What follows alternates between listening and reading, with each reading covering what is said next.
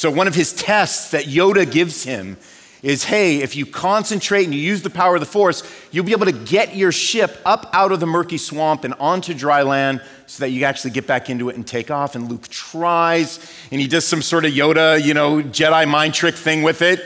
And, he fails. The thing just sort of lifts out of the swamp, and it sinks back in. And it takes Yoda, the little green guy, to actually kind of step up and use his more advanced and more mature powers that he's learned in the Force to actually raise the fighter out and lift it back onto dry land. And Luke, in this famous line, Luke looks at Yoda and he's just standing there, and there it is, hovering above the swamp, his fighter jet, and he goes, "I don't believe it." And Yoda says, "And that is why you fail." Now, let's be careful. We're not trying to draw our faith from Star Wars and the Force, right? But it makes a point. And really, it poses the question for us today, which is, what does it mean to believe in something? What does it mean to have faith that something or somebody is true and have your life or your existence change because of it? And here's the dilemma that you face, and here's the dilemma that I face, and that all human beings face, and it's that we find ourselves in a place that none of us are faith neutral. It's impossible for us to exist absent of any faith. You may not have faith in the God of the Bible, but it's impossible to not put your faith in something, right? And in fact, not having faith in God is having faith that God is not true. We can't escape it. It's inescapable to come to a place where somebody will say, "I don't have faith in anything." Well, that's a faith statement that person just made. Your life is characterized by faith. In fact, all of you live as if many things are true. You all believe that your next breath won't be your last breath. As I said that, you took 2 breaths. So what I just said was true, right? You all believe that the luxurious chairs that you are now sitting in will hold you up for the duration of the service, right? You all believe that the sun was going to rise this morning, and it sort of did, right? You all believe that. We place our faith in something. We put our faith in someone. So last night, I walked into one of our upstairs bedrooms that we have, this room that hardly ever gets used. Nobody lives in it currently. And I flipped the light switch into the up position, and nothing happened, right? I had put my faith in a light bulb that had already burned out. Now, it didn't cast me, into some existential crisis where I now believe that all light bulbs are a sham, right? It actually made me scared because it was dark, if I'm going to be honest with you all, right? But it made me realize that I simply needed a light bulb that worked. But when I walked into that dark bedroom, I flipped that light switch in faith that the light would turn on. I lived and acted as if something were true. You all live, we all live, as if something is true. You all have faith. And in fact, that's never really been the question when we talk about faith. It's not whether you have faith, it's that you have faith. But the question is, it's who or what do you put your faith in? Now, like I said in the beginning, we took 4 weeks, we stepped through our statement of faith. So for those of you who are new, we're not an independent church. We're part of a denomination called the Evangelical Free Church of America, and I feel like that just took like a year off my life. That title is so long. But what we did over the last 4 weeks is look down at the things that we believe are true about what God has told us in His Word. But is it just true because we sort of collectively read that statement every week? I had you guys read that statement aloud with me. Is it just true because we read it and we say that? True, right? What makes something true and therefore worthy to put your faith in? That's the question that we want to ask and just briefly find some really good answers for. So I want us to first look into how the Bible defines faith. You should have turned to Hebrews chapter 11, verse 1. It says it right there in the first verse. It says, "Now faith is the assurance of things hoped for, the conviction of things not seen. Let me say it again. Faith is the assurance of things hoped for, the conviction of things not seen. So here's what we know about faith in this very short passage for us from Hebrews 11:1. It's number one, that only by faith can we receive God's future promises today, because it's having the assurance of things hoped for. And then number two, only by faith can we believe that what we cannot see is actually true. So two things this passage tells us. Only by faith can we receive God's future promises today. And then secondly, can we believe that what we cannot see is true? So then it begs the question, what makes something true? Well, according to Hebrews 11:1, it's this. It's living your life with the assurance that the object in which you've placed your hope will not fail. Let me just say that again. What makes something true? It's living your life with the assurance that the object in which you've placed your hope in will not fail. The problem with that statement, the problem that I struggle with, the problem that you struggle with, and that all mankind and womankind struggles with, is that we don't like things that we can't see. We feel like if we could just get empirical proof, just show me, right? Just show me what I need to see so that I can believe it, so that I can touch it, so I can get a tangible vision for it. We believe that if we could just see things, we'd believe them. And yet over and over again in Scripture, we see that seeing is not always believing. Seeing is not always believing. So what causes us then to have faith? Well, here's what we see in Scripture. The first thing we see is this, is that miracles alone don't cause someone to have faith. And we go to the Gospels and we see the miracles that Jesus did. Or we go after the Gospels in the book of Acts and we see the miracles that Paul did and Peter did and Philip did and some of his disciples. But what we see is that miracles alone don't cause someone to have faith. Jesus raised people from the dead that other people were witnesses of.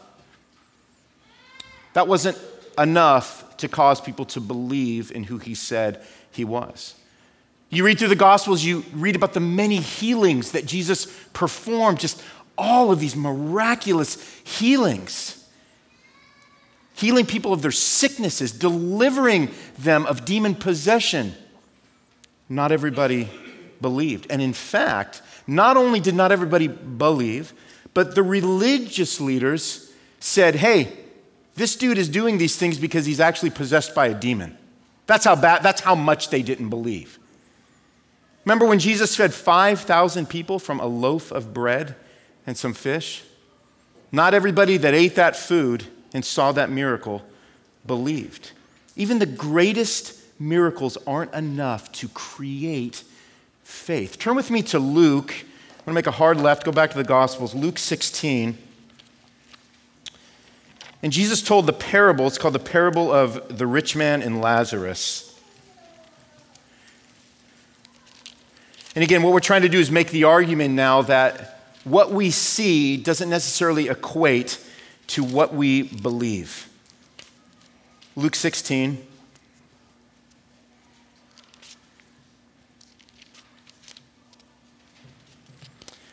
Picking up in 19, it says, there was a rich man who was clothed in purple and fine linen and who feasted sumptuously every day. And at his gate was laid a poor man named Lazarus, covered with sores, who desired to be fed with what fell from the rich man's table.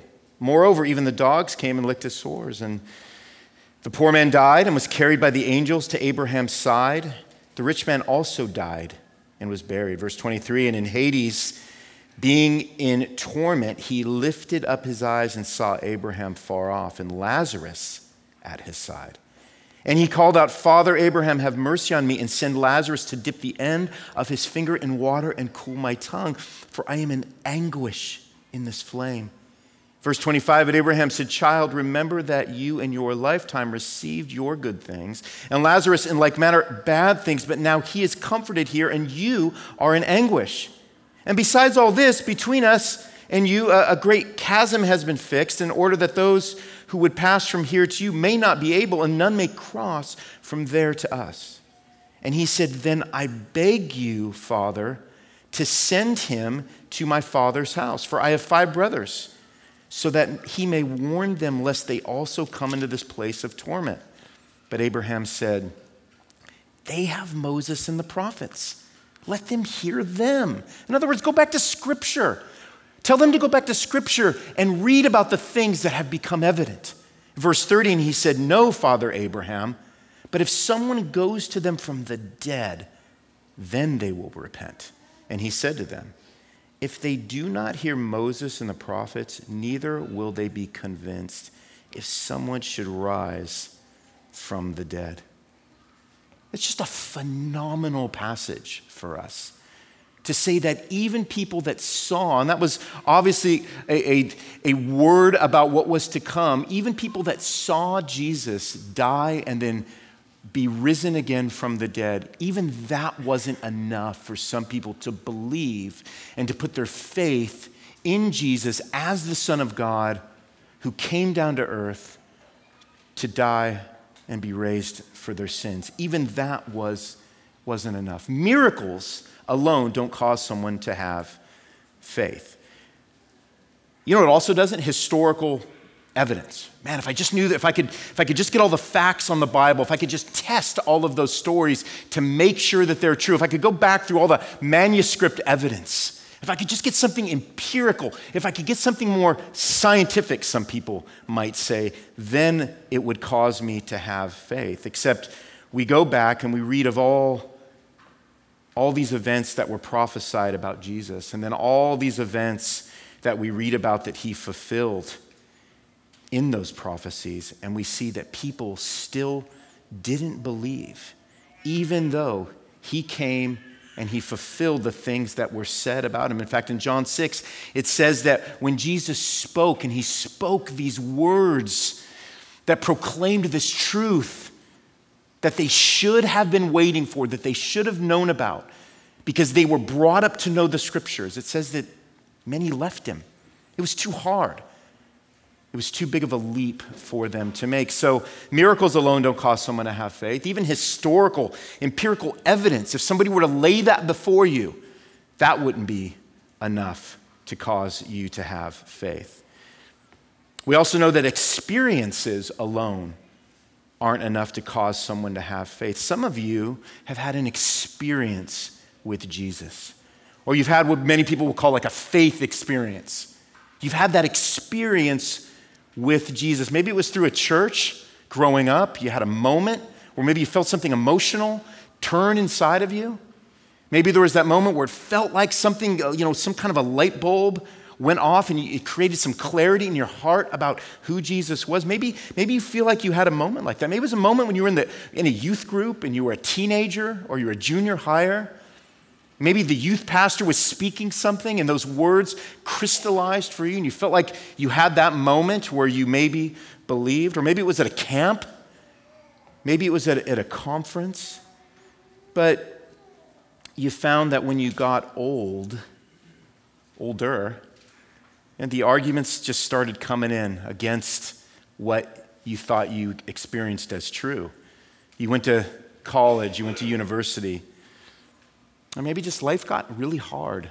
Maybe you experienced some difficult things that you weren't anticipating. Maybe some tragedy struck in your life, caused you to question the existence of God and where he was. Maybe just life happened, and those things you experienced as a younger man or a younger woman, they just kind of faded into the background. Maybe you were sort of brought into different philosophies or different religions that just felt a lot less challenging than Christianity. Maybe you were introduced into some of those things in your life, and it caused you to question what it is that you had believed. Maybe some doubt settled in.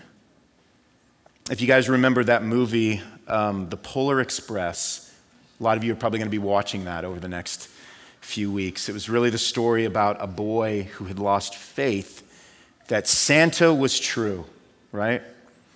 And so he was taken for this wild ride one night on the Polar Express to be shown that Santa and the North Pole was, indeed the genuine article. And so you're kind of brought into this movie where this young boy who's coming into that age where, you begin to question those things that your parents told you as being true. And he was finally given this experience to hopefully confirm that, no, it really was true. All the things that you were starting to doubt were actually true until you get to the end, right? And the voice of Tom Hanks, America's sweetheart, right? Comes on, and he talks about how the boy who was taken for the wild train ride eventually grew up, and he forgot everything that happened. The experience wasn't enough to sustain him. It was just an experience. What we know about faith and what we learn about faith from the scriptures is that miracles alone don't create faith, although God can use those. We know that historical, empirical, scientific evidence alone can't create faith inside somebody, even though God uses those things. We know that our experience alone, our emotions, the way we feel about a particular thing or event that transpired around us, although God can use that, that is not the thing that creates faith for us in our life. What we learn from Scripture is that faith is a gift of God that is granted to us, because what we see is that nobody is argued into the faith. Nobody is experienced into the faith. Nobody is miracled, I don't know if that's a word, into the faith. Nobody is brought into the faith because science proved Scripture to be true. What we learn from Scripture is that faith is a gift. Faith is a gift of God granted to us. Philippians chapter 1, verse 29. For it has been, listen to this, granted to you that for the sake of Christ you should not only believe in him, but also suffer for his sake. Faith is a gift of God granted to you that you should not only believe in him, but also live the life that he lived and at times suffer for his sake. Ephesians chapter 2, verses 8 through 9, Paul says this, listen, for by grace you have been saved through faith. This was not your own doing, but it is the gift of God, not a result of works, so that no one may boast. So what we see here is that faith is something that comes to us not as this emotion or this feeling that just is already existing inside of us and just starts growing and bubbling, but it has to come from the outside of us first so that it is something that grows and matures and materializes inside of us. That's what the Bible says. Faith is a gift from God. So if faith in God is a gift from God, well, it really causes us to question, maybe to ask the question of, what do we do with a gift? What do you do with a gift? You probably got some gifts coming in the next 3 or 4 weeks. What do you do when you receive a gift? When you get that gift and it's all wrapped, you don't have any idea what's inside of it, what do you do with the gift? Do you analyze it? Do you say, you know what, I gotta grab this box, I got somebody that's gonna check it out for me before I open it? Do you analyze a gift? Typically, no. Do you need proof that it's real? When somebody hands you a gift, do you need to know that it's been wrapped properly? Man, I see that you're off here with your tape on the back. And, I'm questioning now the gift because you just didn't quite get the dimensions right in terms of the way you wrapped it. Too much paper, right? 1-inch ribbon cuts, right? Like that wasn't happening on the gift. You don't do any of that when somebody gives you a gift. What do you do with a gift? You just open the box. You open it. You let the giver of the gift demonstrate their love to you. You let the giver of the gift demonstrate that their love to you is real from the giving of the gift. All those other things don't convince you that that's a real gift in there. It's the opening of the gift, and more specifically, the face of the giver that convinces you that what you hold in your hands is something real and authentic and something that makes you desire to open it. You know, I am more assured of my wife's love for me today than I was on my wedding day. It'll be 27 years. It's hard to believe when you're only 34.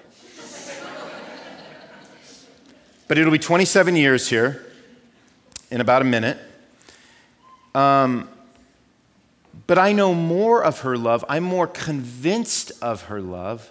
Her love has been more demonstrable in my life over the last 27 years than it was on our wedding day when I'd only known her a couple of years and dated her a year, right? Should I not have married her because that love was not as known to me then as it is now? We would say no.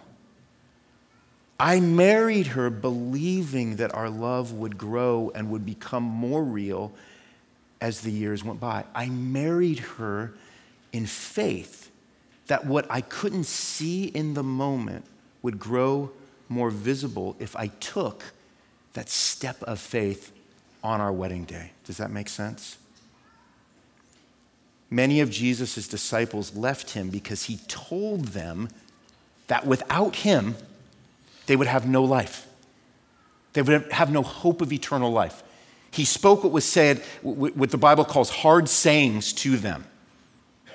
And after they left, after they bailed on him because the words were too difficult, they didn't take that step of faith. They didn't give his words time to marinate in their hearts and see how it worked out in their lives. Because they didn't do that, Jesus asked them, his other 12 disciples who did stay with him, who were all over the map in terms of their faith and their doubt.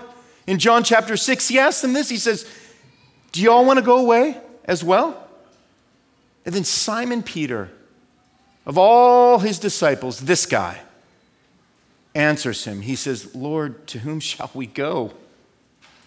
Like, where are we going to go? He said, you have the words of eternal life, and we have believed and have come to know that you are the Holy One of God. We have come to know. You know what's in that language, that come to know? It doesn't mean that they'd gotten all the way to the end of their faith journey.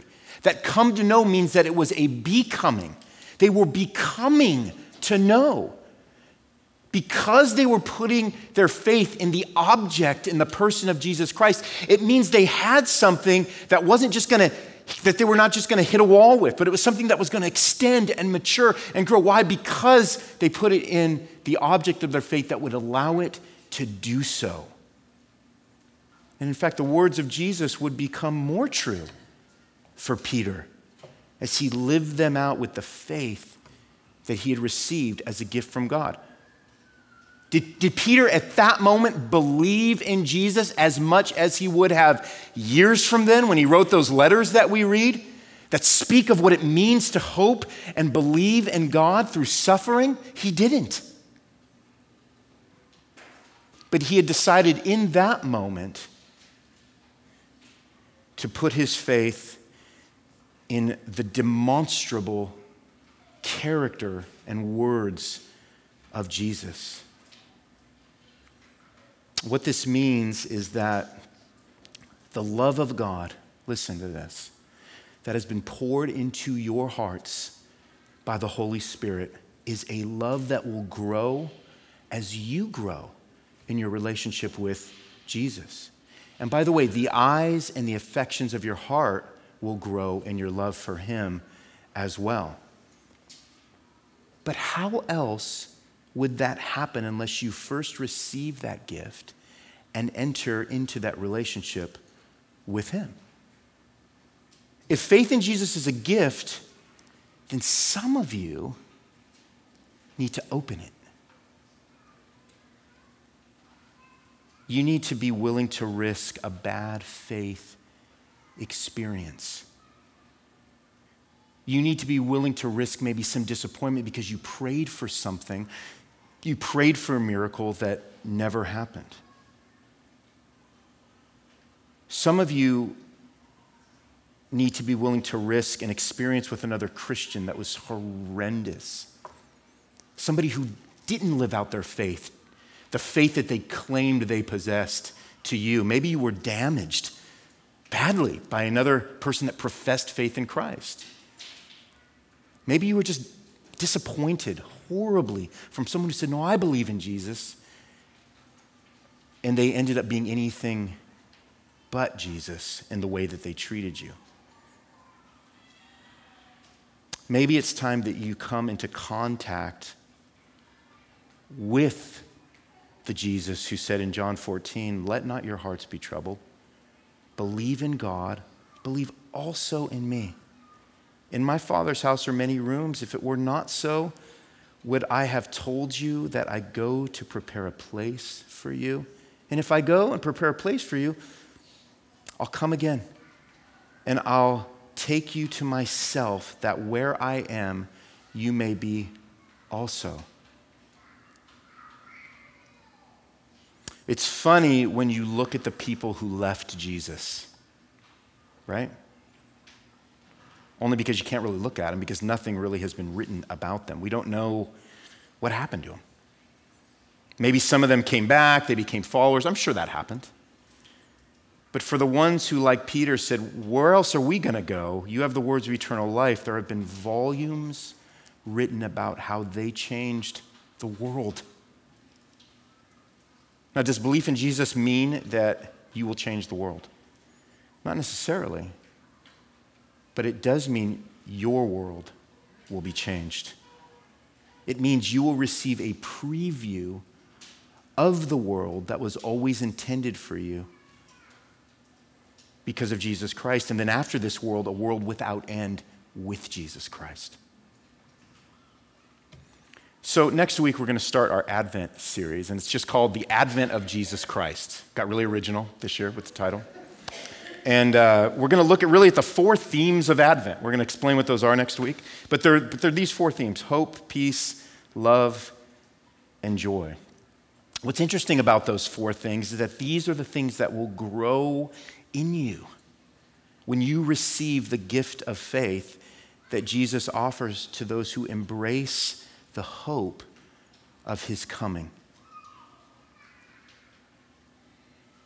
What else do you hope will happen as the new year approaches? What would you say those things might be for you? Some of those things you hope will get better, right? You have things that you hope might get better. Maybe it's a needed job, right? Maybe for some of you it's that, man, I just having a hard time with some of my kids. Love for some of them to mellow out a little bit. Would love for some relationships to stabilize. Man, I've been suffering through some health things. I would love for that to improve. Maybe some of you have just experienced some grief that you hope you just might get some time in, and that would level out. You get some perspective in. There are things that you hope will get better as we go into 2022. Not bad things either. But here's the question. Are those things enough? Is it enough for those things just to get better? To put your faith in the hope that just those things get better? Because this time next year, you'll likely need a new version of those same things to improve, right? Peter said that only Jesus has the words of eternal life. Will you attempt to place your faith in something less secure? The invitation for us today is to receive the gift that is faith. Unwrap it, open it, become acquainted with the person who gave it to you at the cost of his own life. I don't know that we understand what a gift is anymore. I'm going to sound like the mad dad right now, right? When we open gifts now, the first thing we look for is the receipt. Isn't it? Well, everybody just got quiet on that. right? Why? Why is the first thing we open a gift, we're kind of, I hope the gift receipt, I don't want to have to go through that awkward thing where I ask them for the gift receipt. I hope they just tuck that thing in at the bottom of the box so that it's available for me. But why is the first thing we look for when we open a gift that somebody gave to us, why is the first thing we look for the receipt? Because we've made it about the gift rather than the giver, who is, by the way, the real gift. It's the person who thought of you and cared for you and loved you and sacrificed their time and their resources to buy you the gift. That's the gift, right? We know that the only receipt that comes with the gift of faith is one that says paid in full. That's the only receipt at the bottom of the box that comes with the person of Jesus Christ. Well, Ronnie, what about doubt? What about the doubts that I have? Is there a place for doubt? There is a place for doubt. Doubt is not the enemy of faith. In fact, it can be what God uses to reaffirm your faith if you live as if the gospel is true. Doubt has no power to derail God's faithfulness. We read in Mark chapter 9, verse 14, a father who had a son who had an unclean spirit. And the disciples, with the power that Christ had given him, they tried to remove this unclean spirit from this man's son. They weren't able to do it. And we see Jesus coming to the Father. And we see the man saying, if you can you relieve my son of this unclean spirit? And Jesus replies to him and he says, if you can? And the man says, I believe, help my unbelief. And that's what doubt is. Doubt is that tension that we all experience between faith and unbelief. It's that middle ground that says, I believe in you, Jesus, but I doubt. But what we see here in Scripture is that Jesus doesn't treat doubters with disdain. He receives them. He calls them in. He brings them closer. If they're willing to stay and wait and listen and see, he draws them nearer to once again affirm that what they're placing their faith in, and more specifically who they're placing their faith in, is true and it's real. Remember Thomas? When he's in the room, Jesus had risen from the dead. Disciples, all of his buddies had told him, Jesus rose from the dead. I don't know where Thomas was, but he hadn't yet seen Jesus. And he's saying, look, man, unless I can see the marks in his hands, in his feet, and on his side, I'm not gonna believe. Man, I need some proof. And so Jesus comes in and Jesus says, feel my side, touch my hands. Thomas, I'm right here. It's interesting how he could have reacted to Thomas. What does he say? He says, Thomas, I'm right here, brother. Feel the marks. Open your eyes. Remember what I said. And then he said this. Have you believed because you have seen me, Thomas? Blessed are those who have not seen and yet have believed. That would be us, because we didn't exist back 2,000 years ago to be able to see Jesus in the flesh like many of these men and women did. So what do we do when doubts start to crowd in? Well, we remember something that D.A. Carson said that Scott alluded to when he said, it's not the intensity of our faith, but the object of our faith that saves. And you are never going to wake up with a full tank of faith, right? You just aren't. You're going to have days where you have more faith than you do on other days. But that tank will not be topped off until we are in heaven and in glory with Christ. So every day that you exist, you do not have as much faith as you could have. Man, just let that remove some weight and burden, because it's not the intensity of your faith, it's the object, it's who that faith is placed on. So what do you do when doubts start to crowd in? Well, you pray. You acknowledge the weakness that exists inside of your sinful soul that causes you to doubt and not believe the words of God the way you should. And you know what happens in that moment? As we wait, as we sometimes go through anguish in those moments, in those seasons of doubt, God does a work. God strengthens our faith again. You know how he most often does that? Is he does it through one another. He does it through our church community. He brings people alongside of us to walk with us like we just sang. How does Jesus walk with you? He walks with you most tangibly through the people who are surrounding you. And they remind you once again, it's okay to be weak. I'm here to help hold you up when your faith is weak.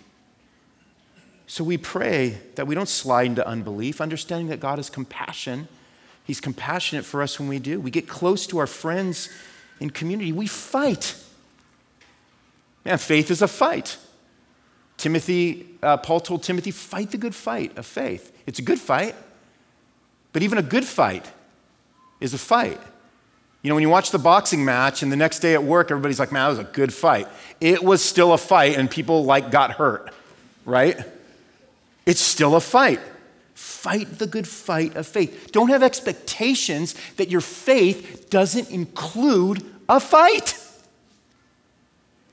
That's wrong thinking about what our faith is supposed to be. And here's the final thing. Remember, listen to this. Remember that Jesus is praying for you, that your faith would be strengthened.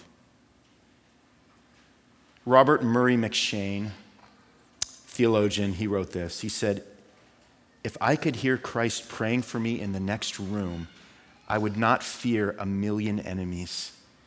Yet, distance makes no difference. He is praying for me. Isn't that phenomenal? 2,000 years ago, a man named Jesus Christ, claiming to be God, died on a Roman cross and was seen, we're told, by over 500 witnesses following his death. What happened in the aftermath of that was that the world was forever changed by people who received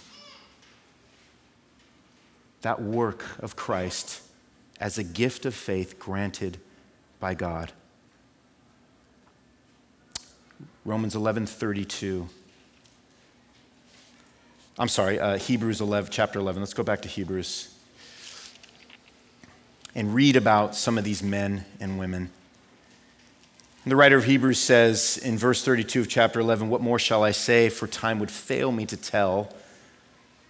And he's talking about these men and women of faith, of Gideon, Barak, Samson, Jephthah, of David and Samuel and the prophets, who through faith conquered kingdoms, enforced justice, obtained promises, stopped the mouths of lions, quenched the power of fire, escaped the edge of the sword, were made strong out of weakness, became mighty in war, put foreign armies to flight.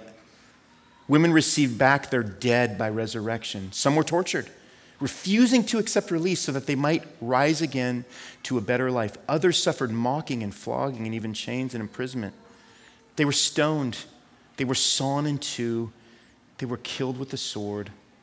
They went about in skins of sheep and goats, destitute, afflicted, mistreated, of whom the world was not worthy, wandering about in deserts and mountains and in dens and caves of the earth. And all these, though commended through their faith, did not receive what was promised, since God had provided something better for us, that apart from us, they should not be made perfect. The world was forever changed by these men and women who through just unimaginable circumstances received this gift of faith and allowed it through those circumstances to grow and to mature and to make demonstrable the promises of God in their life, even though the cross of Christ and the resurrection of Christ was years and years into the future. How much more you and me when now we look back on what Christ has done? And we see the evidence of it that rises in our hearts, not just because of miracles, not just because of historical, empirical, and scientific evidence, not just because of the experience that we have, but because we have a spirit inside of us that says, hey, Ronnie Martin, it's true. And hey, Ronnie Martin, you're standing in the company of those same people that suffered for the sake of the belief and the hope that they placed in God.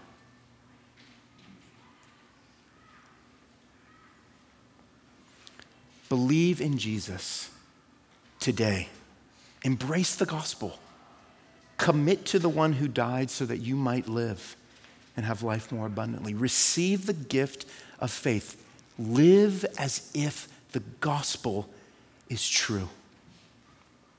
Let his words become more true as his love grows in you. And when you are weak, he will be strong.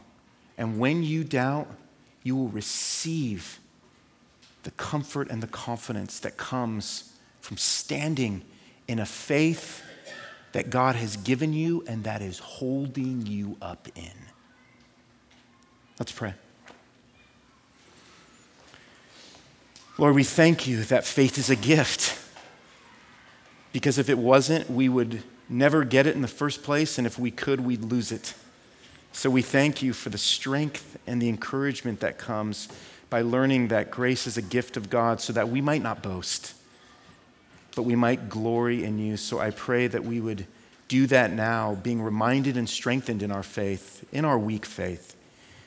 Lord, that it has been given to us by you, and you are the one that keeps it secure in us. Thanks that we rely wholly and totally and completely on you. We pray in Christ's name. Amen.